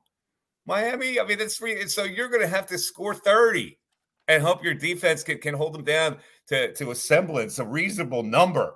The yards per game is astronomical. The yards per completion is astronomical. They're not going to all of a sudden shut down. That quarterback's got a lot of confidence right now. Tua's doing a great job getting the ball out quick. So it's a beautiful homespun story too, with the Mariota Hawaii connection to Tua, the Alabama connection to Hurts. Here's the guy that took his job. Now another Alabama guy gets signed. It's a beautiful home story, isn't it? If Jalen Hurts gets hurt this week, remember Mike Missanelli brought up Mariota, not me. I don't think anybody in Philadelphia wants that narrative to be carried forward in the Sunday night's game, Mikey. No, I don't think, as far as him not playing, but I was reading a story this morning about how proud he is of Tua. That Hawaii connection, that story. Listen, Mariota has reached the point in his life where he's just happy to collect that paycheck every week and stay on the sideline. And he can give up stories like, well, I'm so proud of Tua. Yes, it's amazing when you reach a certain plateau in the NFL. Well, wearing the ball cap and carrying the clipboard, good storyteller, Mr. Mariota. Good job out of you. All right, Mike, 2-point question. Number 1. Coin toss, Sunday. Eagles win. What would Mike Missanelli do? What does Mike Missanelli predict that Nick Sirianni will do? Prediction? You want me to predict that? Now, I'll go to Vegas right now and bet that they defer. Even against this offense, I think they'd be arrogant enough to say, "Screw it. This is what you're supposed to do analytically in the NFL." So I'm deferring. I'm kicking to them, and they could find themselves behind 7-0. Of That's course, my fear. Reverse thinking. You are 100% right. Bet your mortgage money on the Eagles deferring. But what would Mike Missanelli do? Listen, there have been times when I said definitely I would put my offense on the field first. I want to get the jump on this team. But it's like banging your head against a wall. It's never going to happen. In the NFL, they're just enamored with this concept of scoring before the half and getting the ball to start the third quarter. Now, it doesn't work out like that 100% of the time, so I don't know why they wouldn't alter their thinking, but this is what they're going to do. You know that, Jody. But you would take the ball. You'd say, yes. Let me get up 7-0 on this. At that point, I would try to get on top of them and make them try to rush something. Oh my God, we're behind. Oh, let's do. Maybe they make a mistake with that mentality. That's what I'm rooting for. But I'm with you. I feel we got a 0% chance of that actually happening. Bill's a fan. He likes the analytics of it all. Yeah, I'm the minority in the room, man, because I will always defer on that coin toss. Well, that's the football mindset, Bill. It's the football mindset. It's now permeated the NFL. This is what you do. Analytically, this is what you do.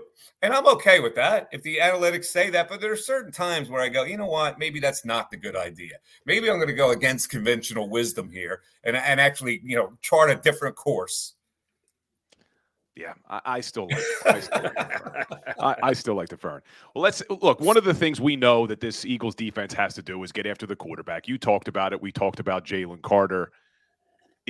Can we officially say now that Hassan Reddick is back after what we've seen the last 3 games? Yeah, he is. He's obviously that thumb was the problem. He's really skirting the edge now, and he's getting that dip move down. And yeah, he's been great. Sweat's been a pretty consistent player as well. So and Jalen Carter's going to help. Getting him back in there is definitely going to help.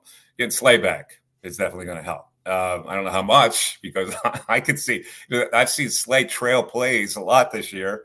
And how do you not trail this guy? I mean, this guy is like phenomenal. I don't know how they deal with him. I got to be honest with you. I don't know how anybody deals with him. All right, Mike. John and I talked about this at the top of the show, and neither one of us know the answer. John was actually quite surprised by the fact that Sidney Brown didn't play last week. He had talked to him on Thursday, and Sid sounded like he was ready to go, and the Eagles end up sitting him.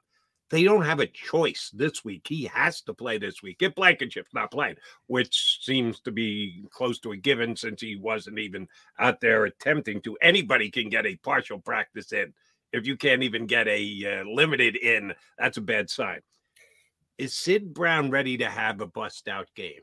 If he does, it could go a long way in keeping the Eagles in this contest. He's going to be tested, deep end of the pool. How much do you like this kid? How much could this be his coming-of-age game? This is the last team I expect him to be effective against. I got to be honest with you. I think the Eagles are scared to death of him in general because they've been reluctant to play him because his aggression overmatches his NFL intelligence right now.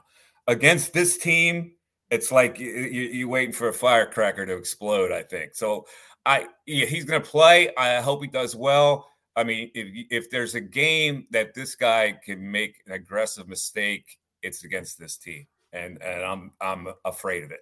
Any other team, maybe I feel a lot more comfortable. Not against this team. I don't think he's going to have a breakout game. See, and that's what Johnny Mack said last week. They should have played him against the Jets because you take your chances against Zach Wilson. If he makes a mistake, all right, you make it up on the back end. You make a mistake against Tua, it's 65 yards to the house. That's not good. All right, Mike, we need you on the record. Sounds like you and I are leaning a specific way. Dolphins come to town. Let me go there first. Why are the Dolphins an underdog in this game? It's interesting. It's 2.5, which is kind of an indication. Because Mike Missanelli, famous for saying, the line's telling me something. The line's telling me something. And if the line's telling me something here, it's leaning toward the Eagles because I got the Dolphins as the favorite in this game. It is a little lean, but again, it's 2.5, so it's like they're unsure. They're not giving them the home nod at 2.5. If it was 1.5, it would be more telling to me.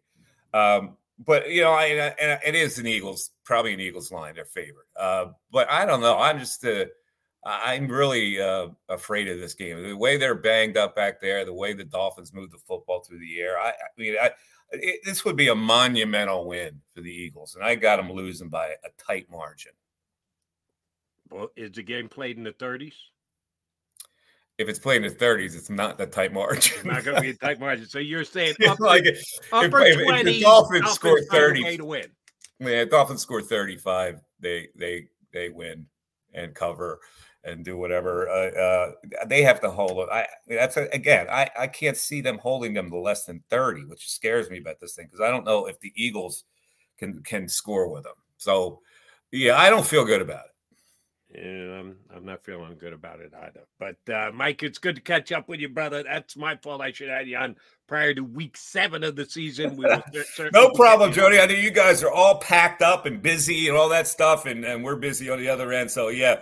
So post-game show will be in the wee hours of the morning on Sunday.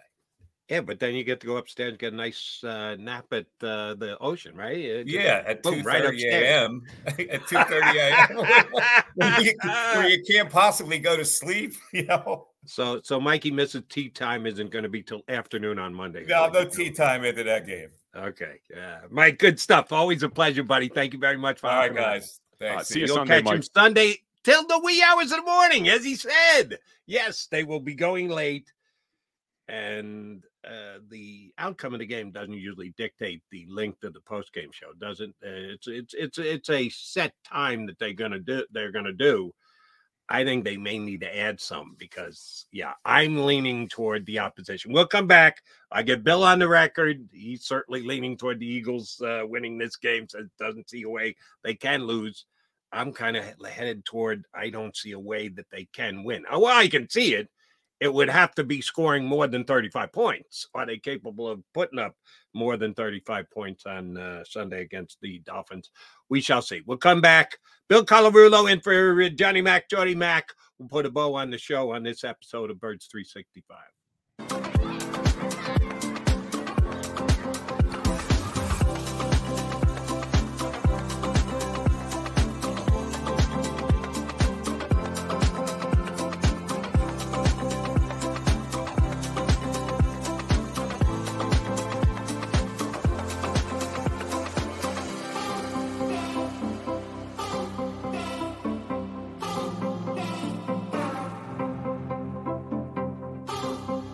If you own a company and you're not producing a podcast, you're missing out. The public consumes messaging when they're ready. Join the professional podcast network of companies and let Jacob Media Partners put you in the podcast arena. Come to our professional studio or we'll come to your place of business and professionally produce your company podcast. Call Jacob Media right now at 267-261-3428. 267-261-3428. My name is Dr. Bruce Grossinger, and I'm the medical director of Philadelphia PRP and Stem Cell Institute. I'm reaching out to those who suffer from spine and joint pain. We use treatment methods that require no surgery, no scalpel, no drugs. Running, walking, or whatever your desires are, Dr. Grossinger is where you need to come. You can benefit from the same PRP and stem cell treatment as Wilbert Montgomery. Call us now at 610-222-5675.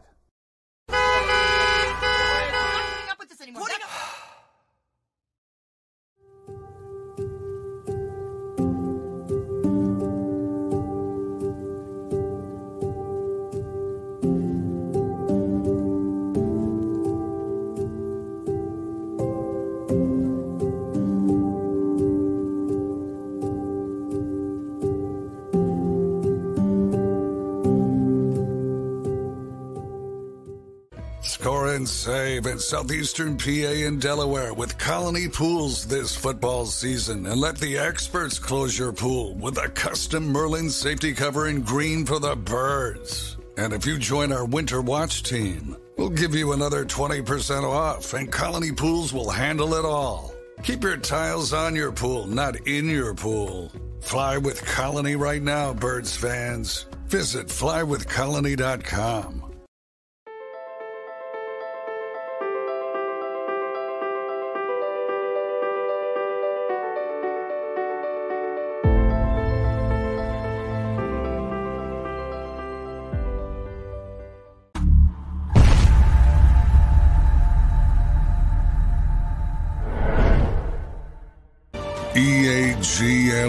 Yes, Eagles.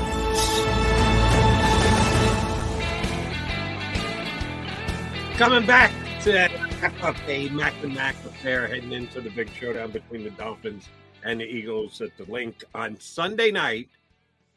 Quick aside, and then I'm going to get you on the record about the game. Kelly Green, Bill, you're certainly younger than I am. I can tell. I'm not sure exactly how old you are. And I think age has a lot to do with how you feel about Kelly Green. If you go back to when the Eagles wore Kelly Green as their number one color, I think you have a different feeling and emotion about it. You moved at all by the fact that the Eagles are wearing Kelly Green this week? I am, only because it brings me back. I used to watch the games with my grandfather. So watching the games with him, that's what I remember when I first became an Eagles fan. They were in Kelly Green. So I was probably in high school, I think, when they switched to the midnight green. Okay. So the Kelly Green brings you back. It's exciting. I am excited about it, more so than I thought I would be. You see the helmets in practice, and it's getting you fired up. Just a quick note to anyone who will be in the decision-making process, not that they're streaming in live right now, but they might be after the fact. Do not base an opinion on the Kelly Green about the outcome of this game. It's irrelevant. If they win by 4 touchdowns, it doesn't mean, oh, my God, the Kelly Green is our lucky color. No, it isn't. If they lose by 4 touchdowns, so we can never put the Kelly Green on again. They can never play. It has nothing to do with it. The outcome of the game will be the outcome of the game because of the players and the coaching, not the color of the Eagles uniform. I do like the Kelly Green, so I'm rooting for them to at least be competitive in it. I don't want to have to deal with all that crap they're after. Oh, you can't wear Kelly Green. Just don't bring back what was it, the yellow jackets from a few years back? How ugly was that? That just was wrong. I was working for the team back then, and they gave me one of those jerseys with my name on it and a number 75 because it was the 75th anniversary. And I don't even want to display the damn thing. It's so hideous. Eagles in yellow and blue. It just is flat out wrong. Yeah. So at least we agree on that. All right, Bill Colarulo, it sounds like you're leaning toward picking the Eagles. For those just tuning in, a quick recap. Johnny Mack took the Eagles 28-24.